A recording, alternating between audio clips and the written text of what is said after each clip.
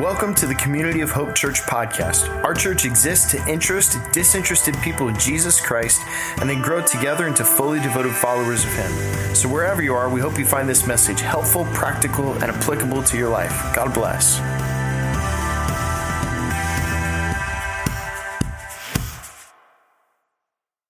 All right, take your notes out. We are in week 6. And we got we're week 7. We have 2 more weekends to go, and we're working our way through the entire book of Colossians. How many of you have enjoyed a deeper dive in a longer passage of Scripture? This is your moment. Even if it's not true, raise your hand. I want to feel good about it. And how many of you feel like in this deal, our goal has been to help you do the Bible better so you could do the Bible better? How many of you feel like that's happening a little bit? You're growing. How many of you don't know what we're talking about? How many of you don't care? That's good. And so here's the goal when I think about this. This is across this series. Our goal over these last 6 weeks has been to help you see fresh and new ways the power and the relevance and the wisdom that comes from understanding God's Word. And I think about this, I was thinking earlier this week, our goal in this space, we try to take 35 minutes. That's my assignment every weekend I'm here, 35 minutes or so to engage with God's Word. And here's the goal. I'll give you a little secret. Our goal is not that you become a Bible scholar. That's actually not the goal of this exercise. Our goal is not that you learn and win Bible trivia when you play that. That's not the goal. Here's the goal. I want you to think about this. Maybe you want to write this down. All of you right now, even listening online, you're building your life on some foundation. That's what you're doing. And I think really we do this in conscious ways and we do this in unconscious ways. You are building your life on something. And I think every now and again, what's good to do is take a moment and maybe evaluate, maybe examine, is what you're building your life on, is it viable and is it powerful enough to support you when circumstances in life come your way? I think this is really important. A couple years ago, I should say, we have a neighborhood. We have a high challenge neighborhood, and in my neighborhood, when it gets to be right after Thanksgiving, all the Christmas lights go up. We're moving into the holiday season. How many of you are like, I can't believe that, right? I was telling the people at 9:00. I was in Home Depot this week. They had the Easter decorations out. Come on, y'all. That was way funnier at 9:00. And, we just get into this thing. And I was putting up decorations. Some of you know this a couple years ago on the outside of my house the day after Thanksgiving. And I put a ladder up and I want to show you. There's a picture of my house. Here's a picture. If you don't see the ladder, that sinister ladder, there it is. Does it look sturdy? Yes. Does it look like it'll support you? Yes. But what I didn't know is there was a big hole under the front right of that ladder. And it was an introduction actually to a brand new ACL. And so here's the thing. Foundations sometimes look great, but they're not great. And I've learned as a pastor, I'm a studier of human dynamics. That's what pastors are. We kind of study. I'm a people watcher. Any people watchers in the room? I've learned some things in 3 decades of ministry. Number 1, people are really weird. Number 2, a lot of us, we go through life and we just collect a bunch of religious garbage. Okay? And we put it in a bucket, and then life happens, and we take it out of the bucket or take it out of the drawer, and we put it on, see if it fits. And sometimes it doesn't. I was thinking about this, we just collect this. I was talking to a friend recently, and he said to me, he goes, there's a lot of weird sayings out in our culture, sort of embedded in our culture. I thought about this. Here's one I heard recently. You probably heard this. If you love someone, set them free. If they return, it was meant to be. If they don't, they were never yours to keep. What does that actually mean? I had a woman in my life who used to say this every now and again when something would happen. She'd go, "Que sera, sera." I don't know what that means. Anybody know what that means? No, who knows? Okay, let's go on. Everything happens for a reason. Does everything happen for a reason? Sometimes the reason is you're an idiot. Stuff happens. I had a friend when I was in my doctoral program. We were all married except one guy. And he was this he was this buff, good-looking dude. We could never figure out why Wynn was not married. And then one day he made the statement, we know why you're not married.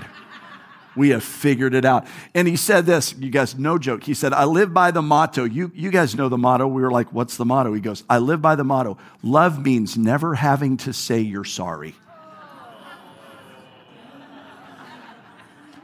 I went, man, you ain't never been in my house. This is what we do. I mean, it's like remember that old show, as sand through the hourglass, so are the days, right? I mean, right? It's weird. Okay, knock that off. We just pick up religious junk, and then life happens. Now, here's what I want you to know. Jesus said something about a foundation.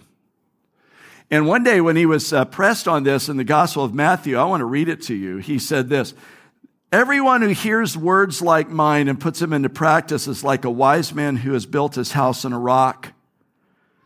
And the rains came down and the streams rose and the winds blew and beat against that house, and it didn't fall because it had a foundation on the rock. But everyone who hears these words of mine and does not put them into practice is like a foolish person who's built their house on sand. And the rains come down and the streams will rise and the winds will blow and beat against the house, and it will fall with a great crash. And every now and again, what I get called to sit and be introduced into circumstances where there's been a crash. And more often than not, when you pick through all the rubble of that, you know what you unearth a lot of times? You unearth that people are building on a false foundation, and then stuff happens.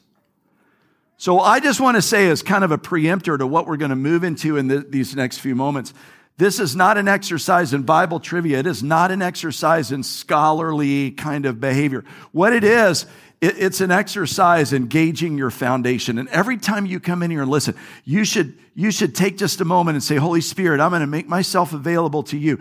Will you test by your Spirit the foundation that I'm building my life upon, that it is the right foundation, because this is really so important.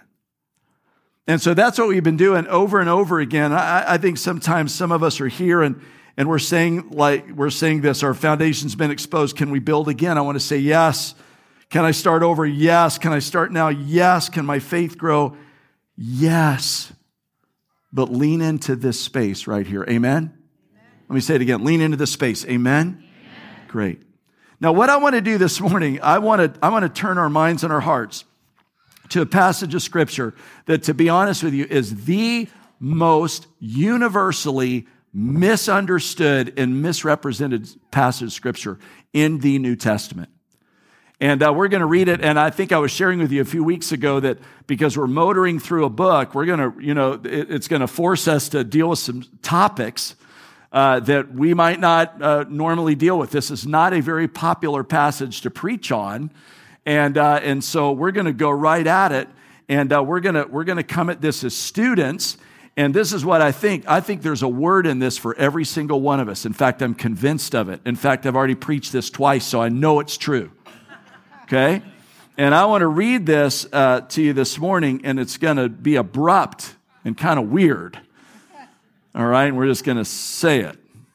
So I'm going to pick up Colossians chapter 3, verse 18. Here's how it reads. Wives,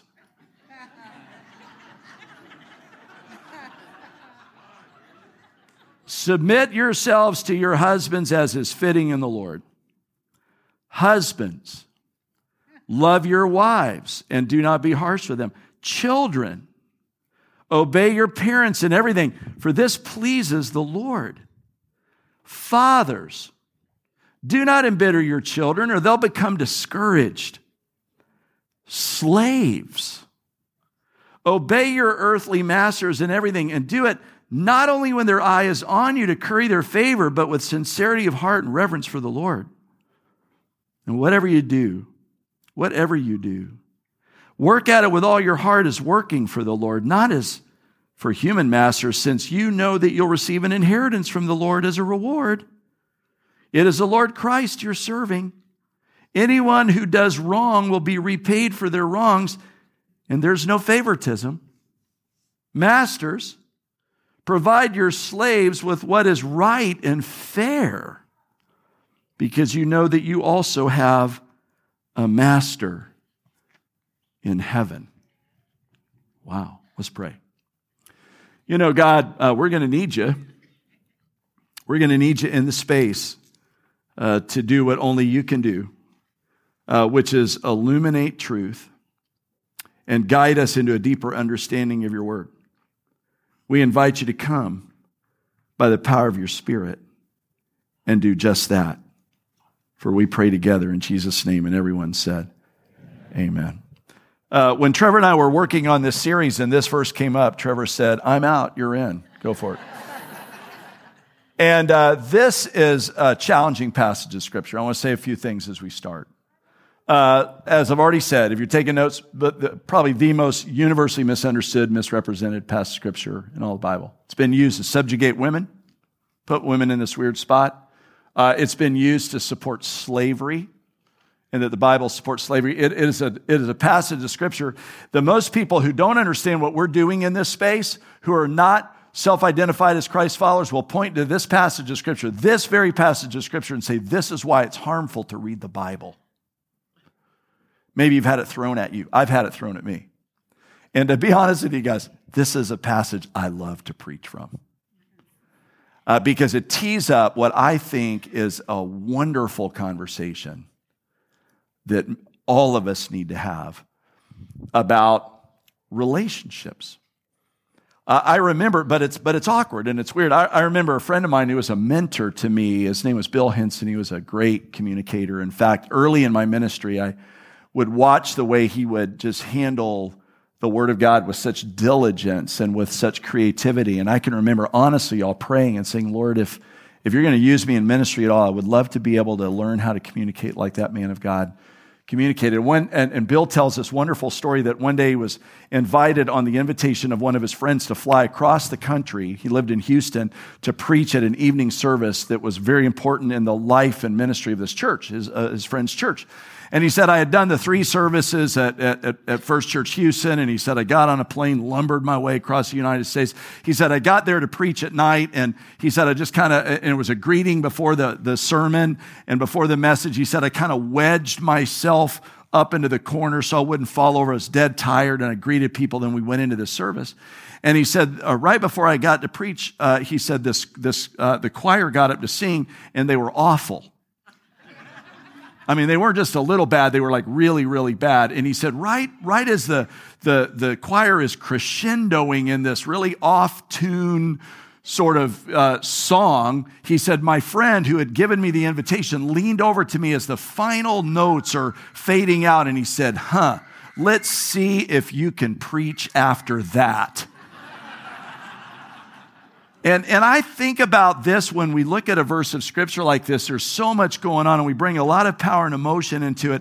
And here's what I want to do in my space. First of all, I want us to zoom in, and then we're going to zoom out, and then we're going to zoom in back again. And if you're taking notes, here's what I want us to think about. Let's zoom out. Here's the first thing I would say. All relationships come with preset expectations.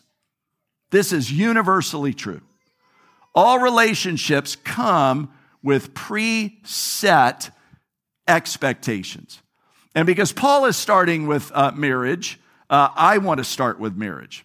When we get married, think of it this way, and I'm going to move this beyond marriage, but I want to start where Paul starts.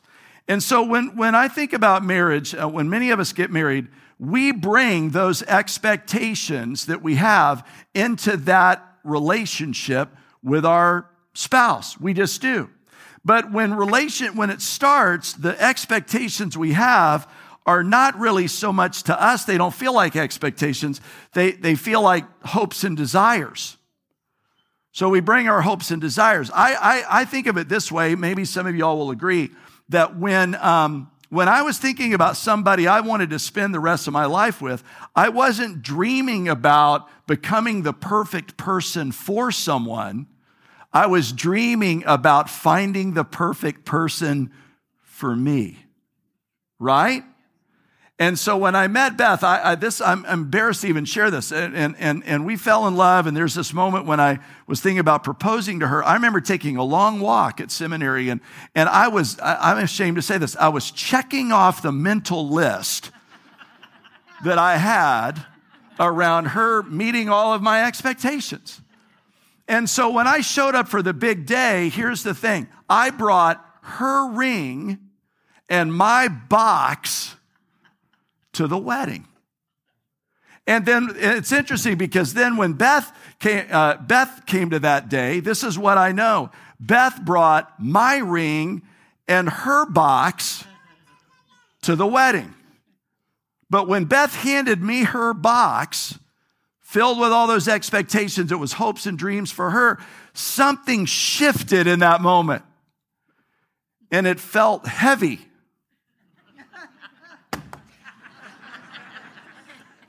Really heavy. And all relationships carry this dynamic. It's what we do. In fact, just to go on with the illustration just a moment, I often tell young couples when I'm working with them and they're in premarital work and all that, I look to the guy and I say, now imagine on that day when I walk you in, and that's what I do. I'm going to walk you in. You're going to be flanked by all your best men. You're going to be wearing a tux. You're going to look fantastic. And imagine there's all these boxes around you. They're all your expectations. They're all that you're bringing. And then imagine there's this moment when the door opens and in walks that beautiful bride. She's wearing a dress she may never, ever wear again. She's looking better than she will ever look again. I'm just seeing if you're with me. And she's bringing all this luggage down the center aisle.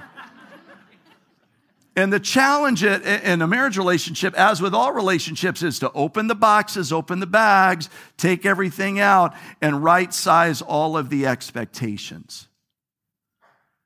The first thing I would want everybody to know in this room is this is exactly what Paul is beginning to move us into. All relationships come with preset expectations. And this is, if you're taking notes, that I would also want us to think about this. Preset expectations often create unholy relationships. When we move into this space and we have these expectations, and we don't get these expectations ironed out in the right way, and they might be things that our culture puts on us, or they might be things that we kind of bake into over time. If we don't get that right, here's the thing: we're going to mess a lot of stuff up. And I got to say this to a couple of weeks ago when we did our marriage weekend. I shared this story, but after Beth and I got married, we did our honeymoon in Florida. Now, people fly from all over the world to do their honeymoon in Florida, so there's nothing wrong with that. But our honeymoon, quite honestly, was awful. And the reason it was awful is here's what I did. I took my beautiful new bride on her honeymoon, and I drove her all around Florida. And I'm embarrassed to tell you this. I showed her every place we lived growing up. I showed her all of that stuff. I told her everything I liked about Florida. And I just gave her all of my expectations. By about the fourth day on our honeymoon, we weren't even speaking to one another. And I'll tell you what, be honest with you, it took about a decade and a half to now I can laugh about it. See, I'm laughing about it now. It was horrible. I remember, Beth will share this, but I remember when we were in our first year of marriage, we had an argument one time because I didn't think when she was making dinner, she made enough side dishes for dinner. And we had like this thing going on. I was like I would sit down to dinner and go like, this is cool, where's the rest of it? And Beth didn't understand that. And Beth reached out to my mom and she said, so like, what's the secret with this guy? Because there's all these weird sort of things going on.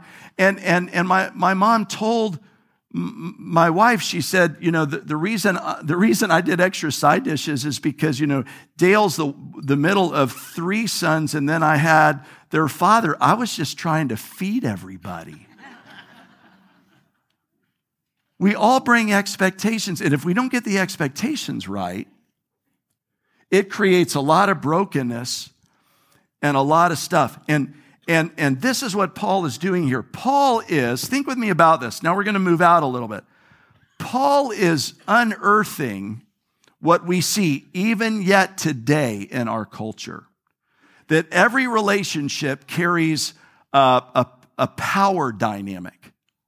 There's a greater and there's a lesser of a perceived sort of distance and difference in every relationship. And I got to tell you guys, and you would agree with me, if you turn on the news, you see it every day in our news right now. What's going on in our culture? Our culture is pushing, if you will, against this kind of power dynamic that exists often in relationships. And many in our culture are saying, no more. This is what's going on. Sometimes those who write about relationships refer to it as what they call a debt-debtor dynamic. And I was thinking about this, and I've got $5 here, and let me just give this $5 to my wife. I probably owe it to her. But here's the thing. If I give her $5 and think of it this way, and I give that to her, and everybody's looking, I don't say anything about it, but I just give her the $5. Here's what you think. I just gave her $5. But now watch what happens. And this is what happens in relationship. Think with me about this. Imagine what you don't know is you saw me give her $5, but I owe her $100. What just happened there? It changed. Something changed. The relationship changed. She doesn't view it as a gift. Watch this, everyone. She views it as a payment. And watch this. She views it as a partial payment. So you saw me give her $5. Here's what Beth's saying. Where's the rest of it? And trust me, that's probably what she's saying.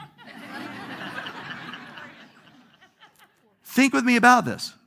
Relationship experts tell us every one of our relationships, not just husband and wife, boss employee, familial friend, family, work relationship, every relationship carries a certain kind of power associated. And Paul is going right at it. Now, here's what I want to tell you. And Paul is going right at it in such a masterful way, we can miss it if we don't notice. And I want to show you. This is what makes Paul so brilliant. Paul starts with a text that when I read it, and you felt it in the room, when I read it, everybody was like, what? And so for us to read that, we feel like, huh? When Paul said it in his day, it wasn't, it was probably like this. Duh. And watch this, I'll show you. It's verse 18. Wives, submit yourselves to husbands as fitting in the Lord. And again, we go, huh? Paul's audience went, well, duh, of course.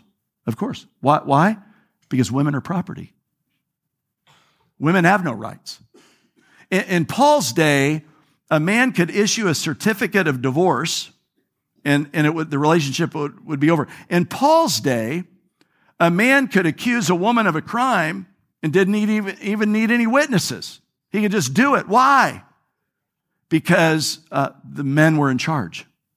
The men were the kings.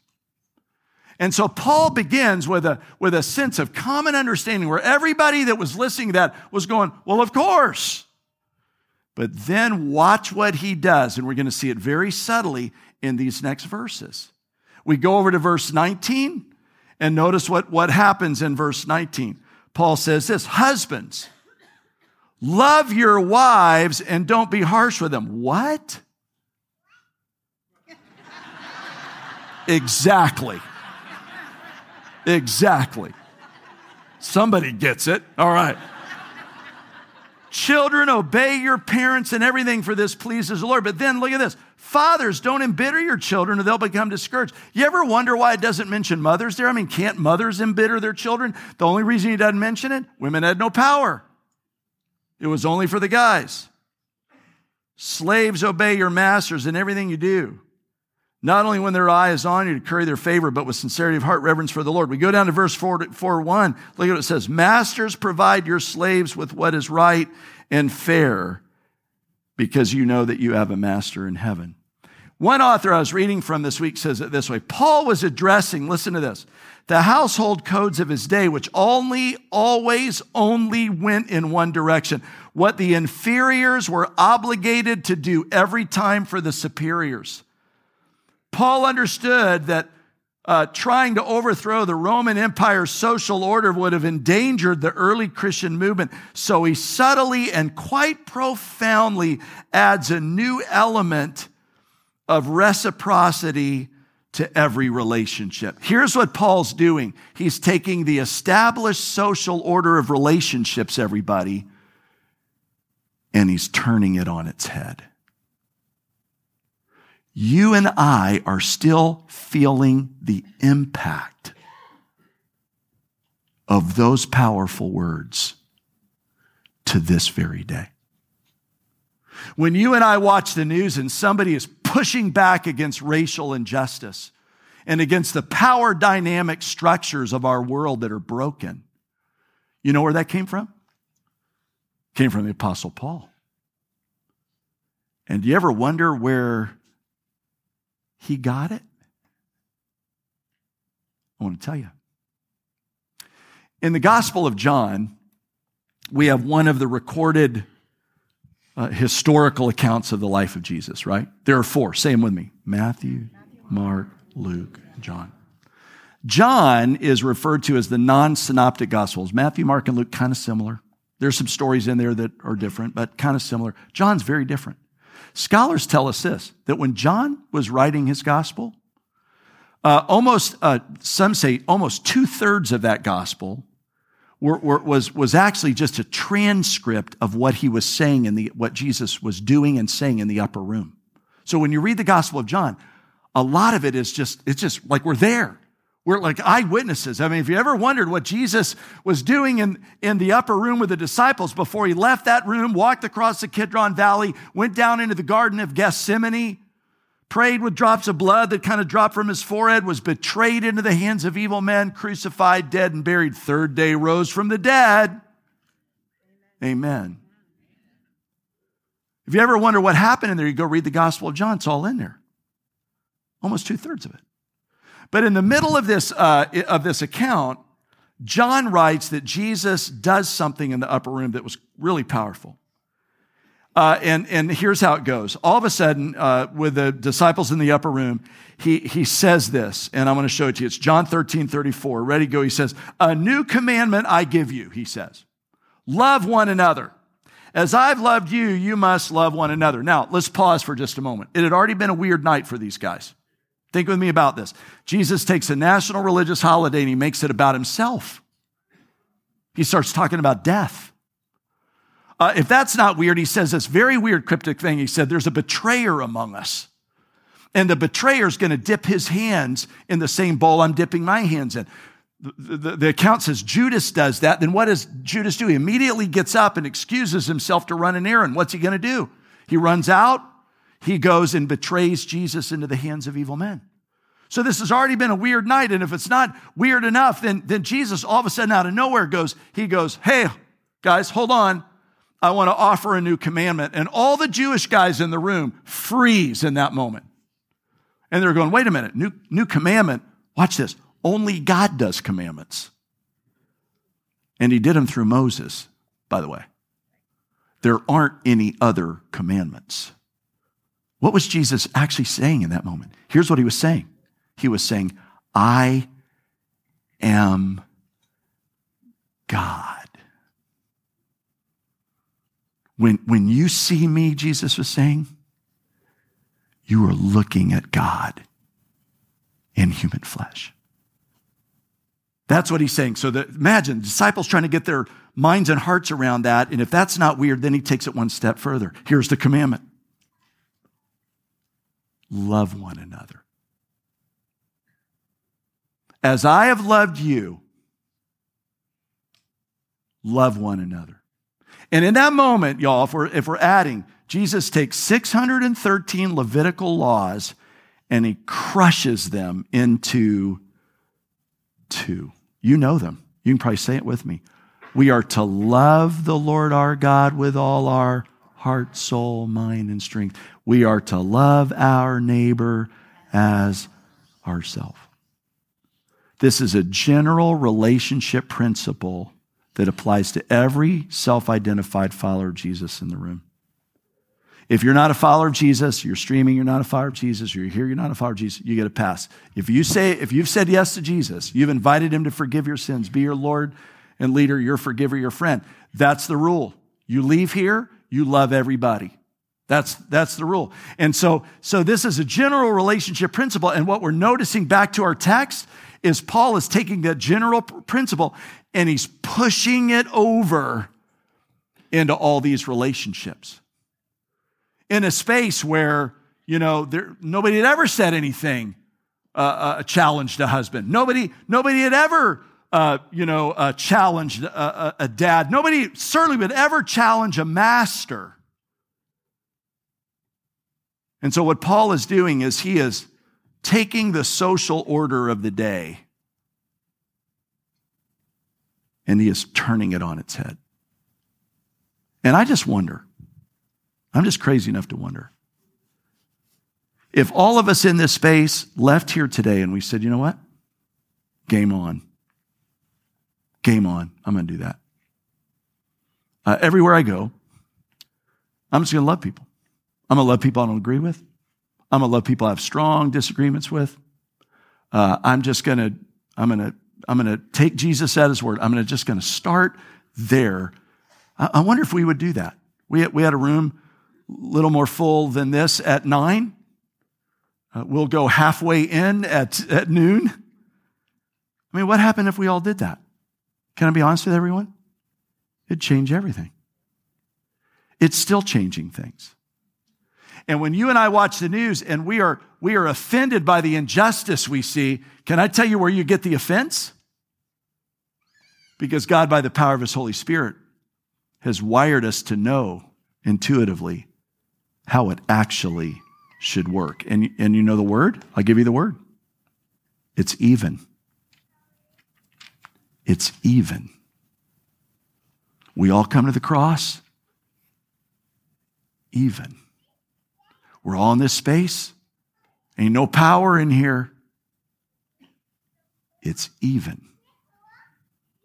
And Jesus said that very ethic lived out by his followers will change the world.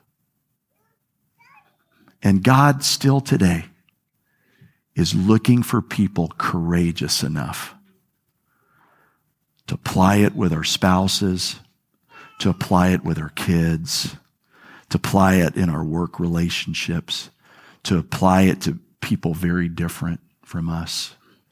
And when we do that, God will do what only God can do. And the only question we have in a space like this, my last one, will you let him do it? Will you let him do it? Lord, you use this space. You do what only you can do. Use this moment to challenge us how we can apply this ethic that is still changing the world, that we would love people like you've loved us. This we pray in Jesus' name. Amen. I pray especially for anyone in this room or listening online who has been hurt by the power dynamic in a relationship. In whatever relationship that has been, where there has been injustice, when there's been harm caused, sometimes even harm in the name of religion. God, would you bring your healing and would you bring a manifestation of your grace into this space, reminding all of us that, God, you are our healer. You are the one who offers hope, and you are the one who challenges all of us to go into this world and to love all people like you have loved us. This we pray in the name of Jesus, and everyone said, amen. Go in his grace and in his love. We'll see you next weekend.